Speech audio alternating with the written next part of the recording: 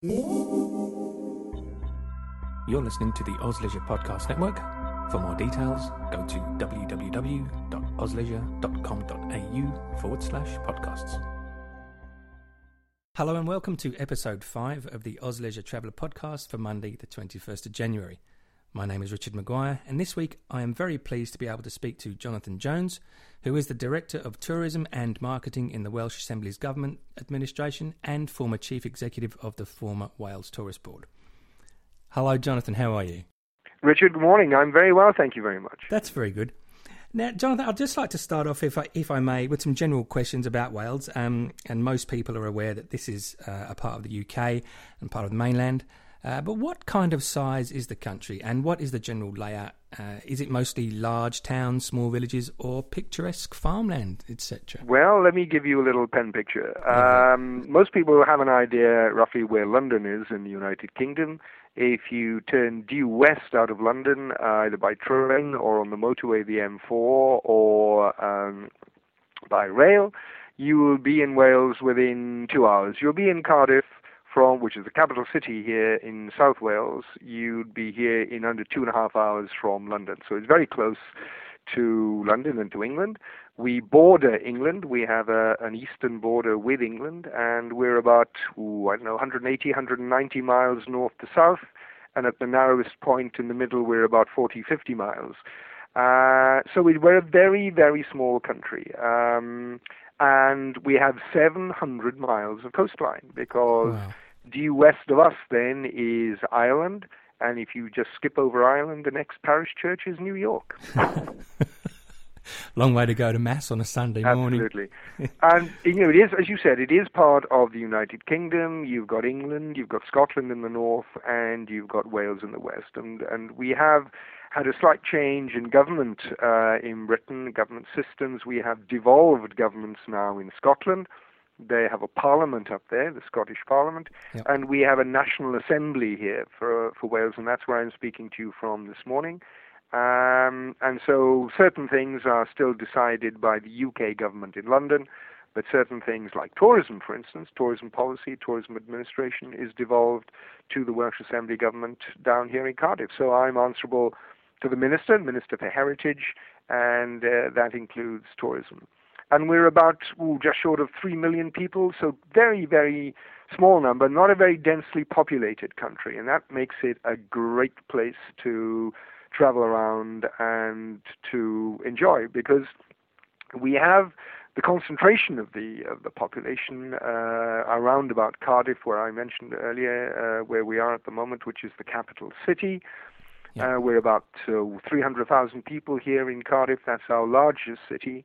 And then the rest, much smaller, and the rest of Wales is really small towns and small villages with very few, in fact, no north to south motorway connections. So it's a driver's paradise if you're over here hiring a little car, just driving around the beautiful winding roads. You've just got to take your time, though. You look at the map and you think, I can do that in a couple of hours. Well, you can't. To drive safely from here to North Wales would take you about 4.5 hours. But, you wouldn't want to do it quicker than that, because you'd miss all the beautiful scenery. Oh, I quite agree with you.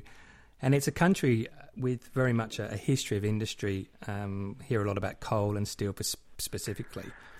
Well, yes. We like to think that we're the cradle of the Industrial Revolution. Now, a lot of places, will claim that. But we say, if you look at the census figures for about 1831, if you define industrialization as having more men and women working in industry than on the land, then that's what we had in 1831. We had more men and women working in our steel, iron, coal, slate plants than we had on the land. And that was the first time it ever happened, first before Scotland, before England, before Germany, Russia, before America.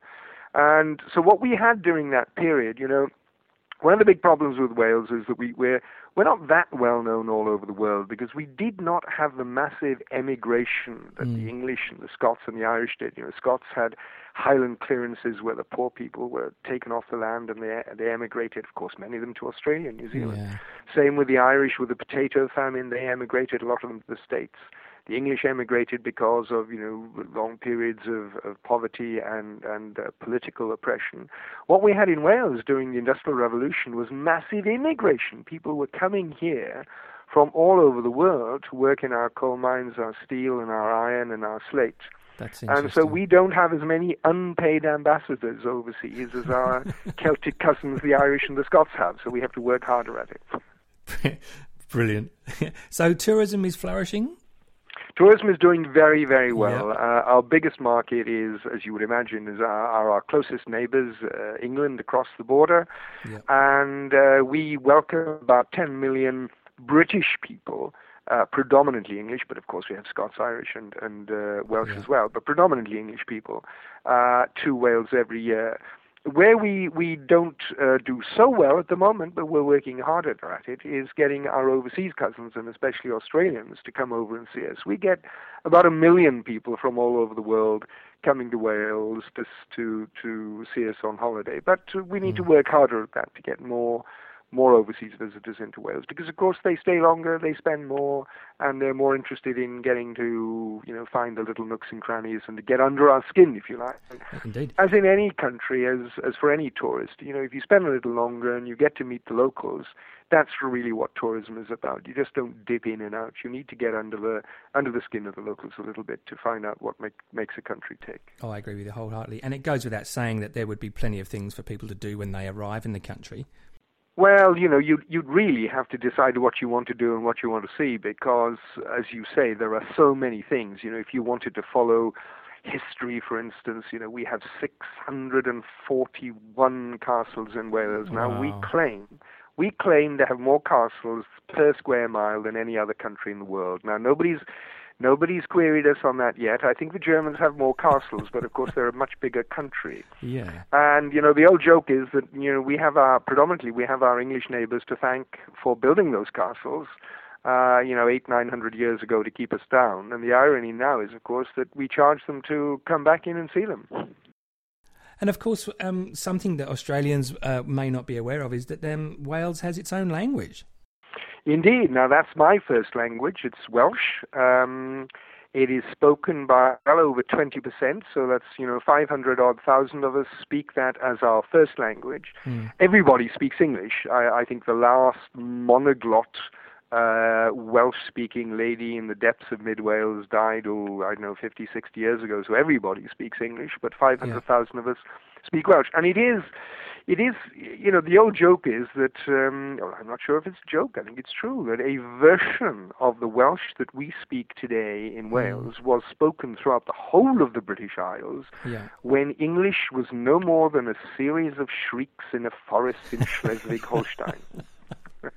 Fantastic. But we coexist beautifully with our English neighbours these days, no problem. But the Welsh language is totally different, and the great thing is, as a tourist, if you come here, you can see it in use, even in Cardiff here. You will see it on the road signs. You hear it spoken in the shops. It's not a language for academics. It's only, of course it is an academic language, but it's a language for people like me who speak Welsh in our normal daily life, and you'll be able to hear it in use and see it on the road signs, but nobody needs to have any fear of not making themselves understood, because, of course, we all speak English as well. Fantastic. And and accommodation and food? Well, accommodation, we've got a fantastic range, from your small B&Bs, and if you've got backpackers, of course, coming from Australia, and that is very, very popular. It's not just us going to Australia to backpack. We get a lot of backpackers from Australia over here. We have great youth hostels, absolutely fantastic, and they're linked, you can get from one to the other quite easily. Then you can try the small B&Bs where you are really staying in somebody's home in their bed and breakfast, and that is the best way to find out about the country, because those people, if you like, then your unpaid guides, they tell you what's on in the local theatre, in the local church, in the local village hall. Yeah. They'll take you to the local market. And so running through then the whole range of 1, 2, 3, 4, 5 star up until, we've got some serious 5-star accommodation.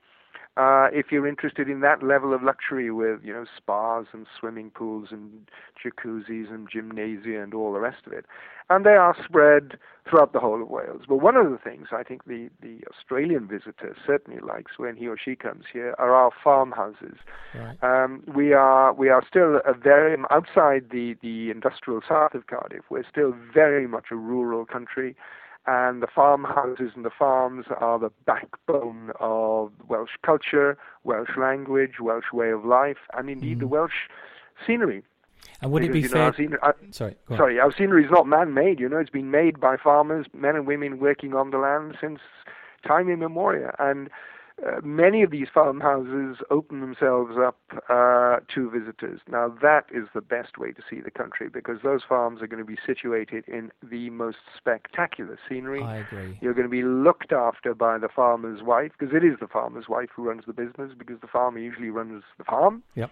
And, the food that you will be getting there, you'll be eating stuff that has been growing in the garden half an hour before it's on your plate. Oh, wonderful. And it really is the best kind of food imaginable. And would it be fair to say then that you would really need a little car to get to these places, or is there public transport that services that? Public transport in Wales is very good. It's much better than it has been, and you will get a timetable from us, and it'll show you where the trains go and where the buses go. And there's also a telephone line that you can ring once you get here, and that will give you the times of the buses and the trains. All you've got to do is plan a bit more and take your time if you're using bus and train. I would say the best way is to hire a little car, because you can then get into the nooks and crannies. But of course, the great thing is if you were to hire a car, go to a little farmhouse, you could then, take one or two little trips on the train or a bus. And the other thing that we have here in Wales, of course, we've got a network of what we call great little trains. These are steam trains, narrow gauge steam railways, which were built during the Industrial Revolution, primarily to take goods and materials from the mountains down to the coast for export. And they're still there. They're used by locals for getting from A to B, but they're used predominantly by tourists, because these little trains climb from the sea right up into the mountains and are still powered by steam, or even if it's a little diesel, it'll chuck out smoke at the front and make you think it's a and they are absolutely wonderful. And then again, you get to see some beautiful scenery by doing that. But I would say to people, if you want to do Wales by public transport, you can do it. You get a train or a bus from London straight down to Cardiff, and then you start moving around on a train or a bus from Cardiff throughout the whole of Wales. But you need, as I said, take a little bit more time and get your maps out and get your timetables out so that you make sure you're not arriving somewhere 5 minutes after the bus has left. All right, brilliant. And if I were to come over there, or anyone with a young family, where would you suggest that they look at? Well, the first place I would go to, to be honest with you, get a little bit of grip on history. And I know kids hate museums, but our museums here now are getting very, very family friendly. You are actually encouraged to touch things. It's not the don't touch mentality. There is an open-air museum just outside Cardiff, which is the Museum of Welsh Life, where they have taken building down stone by stone, brick by brick, from all over Wales and rebuilt them there, so people can see and experience how people lived 100, 200, 300 years ago. And quite often they have activities going on there. You'll have a blacksmith working, you'll have a baker working, you'll have a leathersmith working, you'll have a shoemaker working. And the kids, you can have a school. There's a school there where quite often you will see little kids being taught in the way they were being taught in the Victorian days. Yeah. And that is a real eye-opener for small kids these days, to see, how strict the discipline was and how kids had to stand up and talk to, and how they had to dress and all the rest of it. And, of course, how they used to use slate and chalk before paper was even thought of.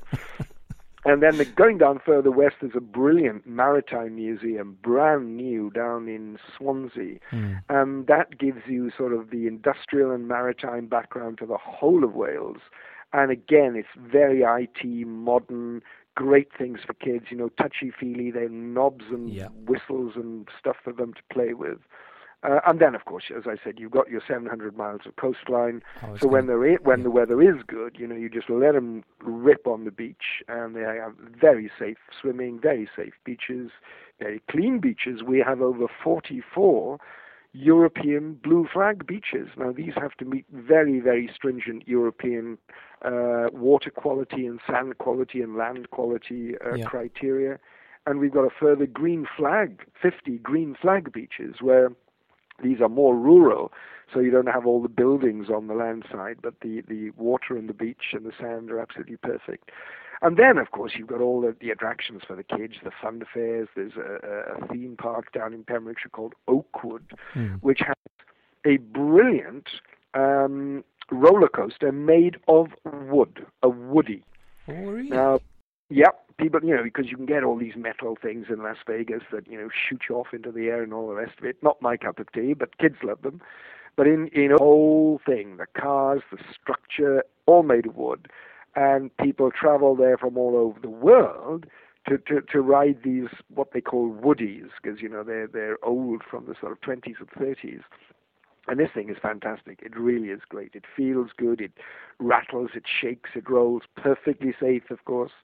But the kids love it. And you've got lots of other attractions like that, like farm attractions. And another little place in Pembrokeshire called Folly Farm, which is a working farm where, normally on a working farm, kids need to be careful because working farms are dangerous places. You've got machinery, you've got animals, kids need to be very well controlled.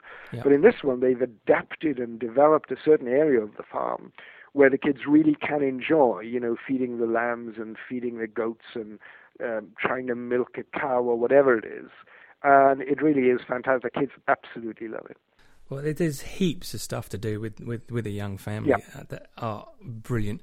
And all right, well, let's. I don't think you'd ever have any kids in the back saying, "Hey, Mum or Dad, I'm bored." Are we there? Are we there yet? No, well, and you would be there fairly quickly in Wales, because right. as I said, it is. Yeah. You're not into driving for hours and hours before you find something that will be of interest for the kids. And as I said, the 641 castles that we've got. Yeah. Now, most of those are not just piles of bricks with signs on them. If you come during the sort of Easter to September part of the year, which is our main tourism season, there will be things going on in those castles. There'll be reacting medieval battles. There'll be reacting Roman sieges. They'll have big siege guns throwing stuff over the walls. They'll have medieval ox roasts. They'll have dancing. They'll have jousting. So all those things will be going on. And again, if you were to pop into any of our tourist information centers, that's the best thing to do. Yes, do a bit of your planning before you come. But once you're here, we have about 70 of these tourist information centers throughout the whole of Wales, linked in with each other. Yeah. You just pop in there and say, what is on today that would keep me or my kids or my family entertained? And, within 5 or 10 miles, they'll point you in the right direction and you'll be guaranteed a great time. And let's say the kids come back to Australia and they tell their grandparents what a fantastic time they've had, and all of a sudden the grandparents think, okay, let's go. What can you tell us about things for the retired seniors to get up to? Well, as you probably know, in Australia, you're a very active bunch of people anyway, whatever age you are. And I am told now that I'm approaching 60, I'm supposed to call myself a silver surfer, because I'm supposed to be getting out there on my mountain bike and on my whitewater raft and my abseiling. Now, I do a bit of biking, I have to admit, but I'm more into the looking at the beautiful scenery, drinking the lovely wine, eating the lovely food, and reading and relaxing. But if you are an active 55 plus, walking is the best thing in Wales. I mean, we have walks galore. And because, of course, it's the nature. We have 3 national parks where everything is protected. We have 7 areas of outstanding natural beauty. So you're never far away from open countryside or absolutely beautiful green scenery or mountains. And here in Cardiff, as I said to you before, here is the capital city, where the city was built on the wealth of coal. Cardiff was the largest coal exporting port in the world in 1912, 1913. The world's price of coal was dictated here in Cardiff at the coal exchange. Interesting. So you think that Cardiff was an industrialized city. Well, it isn't, because the coal mines have all disappeared. And you're within 5 miles of the sea here in Penarth with a beautiful pier where you can swim and paddle in the sea. And you're within 10 minutes of open countryside in that museum I mentioned to you earlier on, the Museum of Welsh Life, which is set in beautiful farmland 10 minutes west of the city. So I would say to older people, come for the history, the heritage, the festivals, the music, if you're interested in music. And I know in Australia, you have adopted the Welsh word Eisteddfod. You have got them, and I've seen them when I've been out there in Sydney and Adelaide and Melbourne, Brisbane. I've seen that you have these Eisteddfod, and Eisteddfod is simply a Welsh word for cultural competition where people sing and compete against each other, dance, recite poetry, write poetry. And those are held through the medium of Welsh and English. And even if they're in Welsh, you can get simultaneous translation to let you know what's going on. So if you're interested in a bit of history, heritage, culture, then I would say that the older person could combine, a bit of activity. Yeah. Yes, hire a bike, and you don't have to go mountain biking. You can cycle on beautiful cycle paths away from the traffic through beautiful scenery. You can do a bit of walking. We grade all our walks between leisure and really hard ones. And then you can just wander around and enjoy the place and meet people, talk to the local people.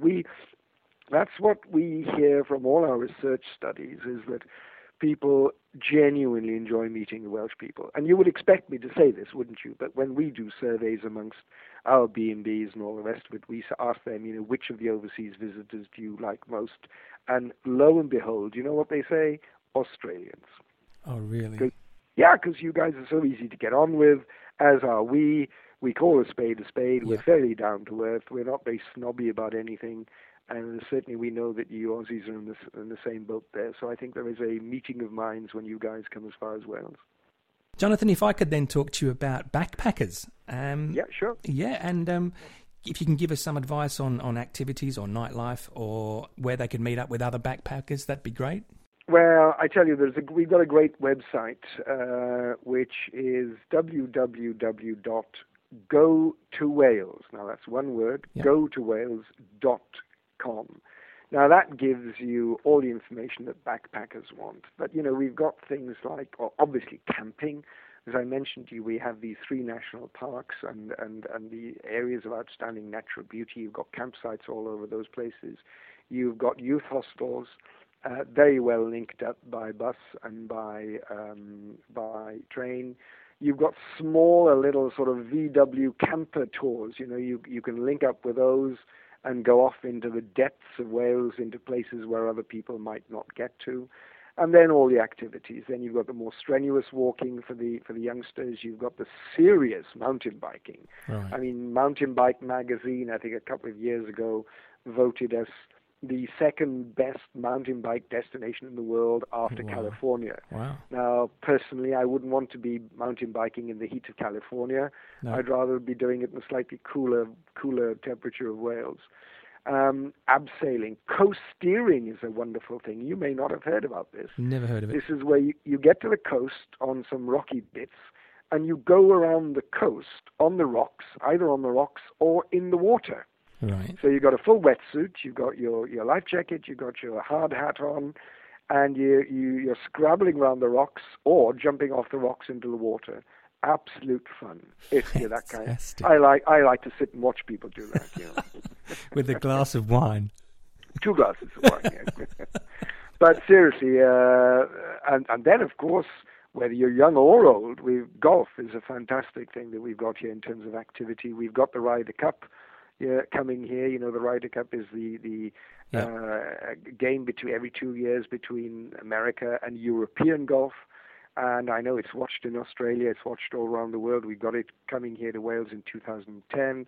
We've got over 122 golf courses in Wales, very welcoming, where you can hire clubs, you don't have to bring them with you, pay and play, and they range from nice little 9-hole seaside courses up to your championship courses like the Ryder Cup course in Celtic Manor.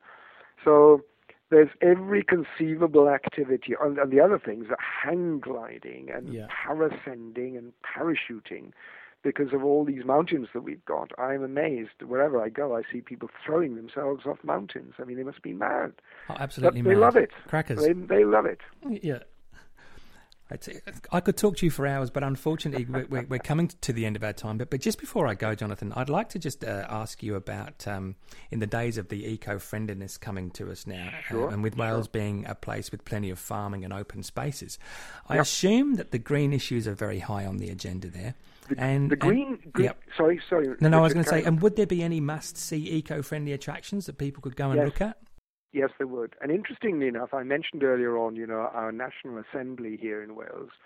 Under our Constitution for the National Assembly and the Welsh Assembly Government have a statutory duty to promote sustainability.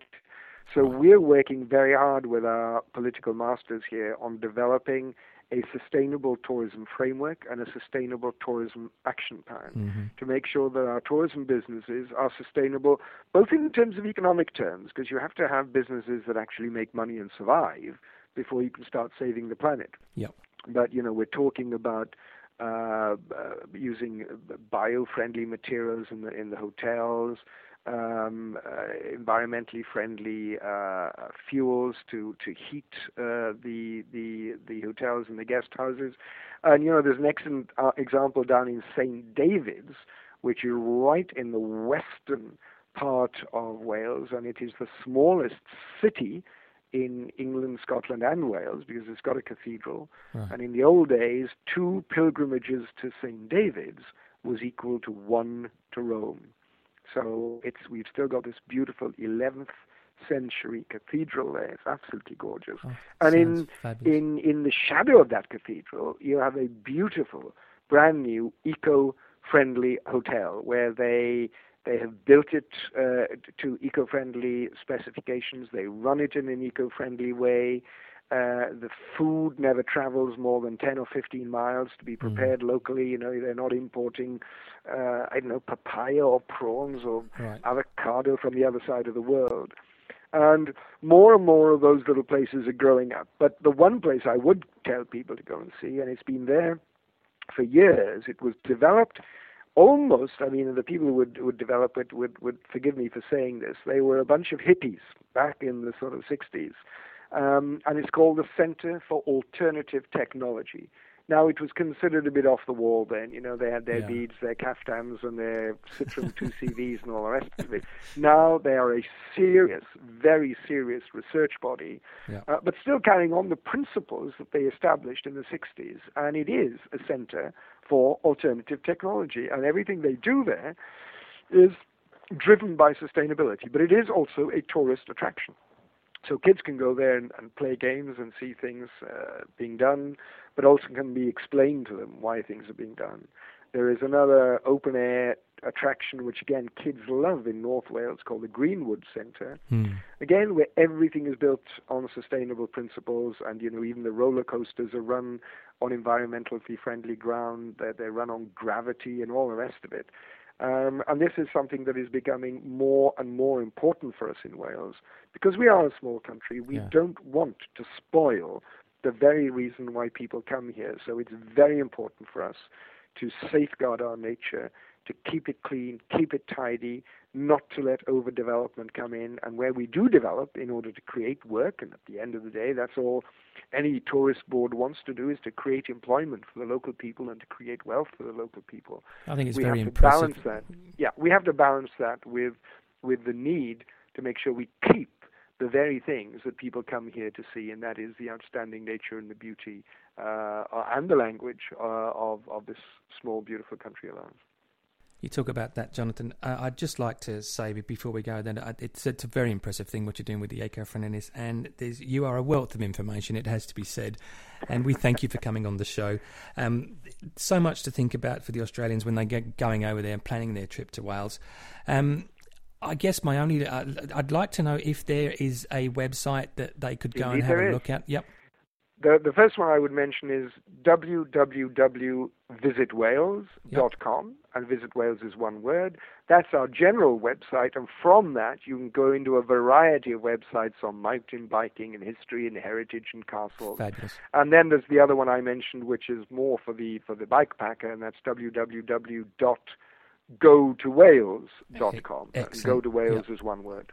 Well, we'll make sure that all those details are in our show notes with all the links that have been mentioned today that accompany the episode. Jonathan, it's been an absolute pleasure to have you on the show. I thank you so much. Richard, it's been my pleasure to talk to you, and I hope you'll drop in to see us when you're next back in the old country. I still wish Tottenham Hotspur the best of luck. You're an angel. Thank you for saying that. Thank you, Jonathan. Thanks, Richard. Yep, Bye-bye. take care. Bye-bye now. Well, that's about it for this episode of the OzLeisure Traveller. Our thanks go to Jonathan Jones for his marvellous insights into the wonderful country of Wales.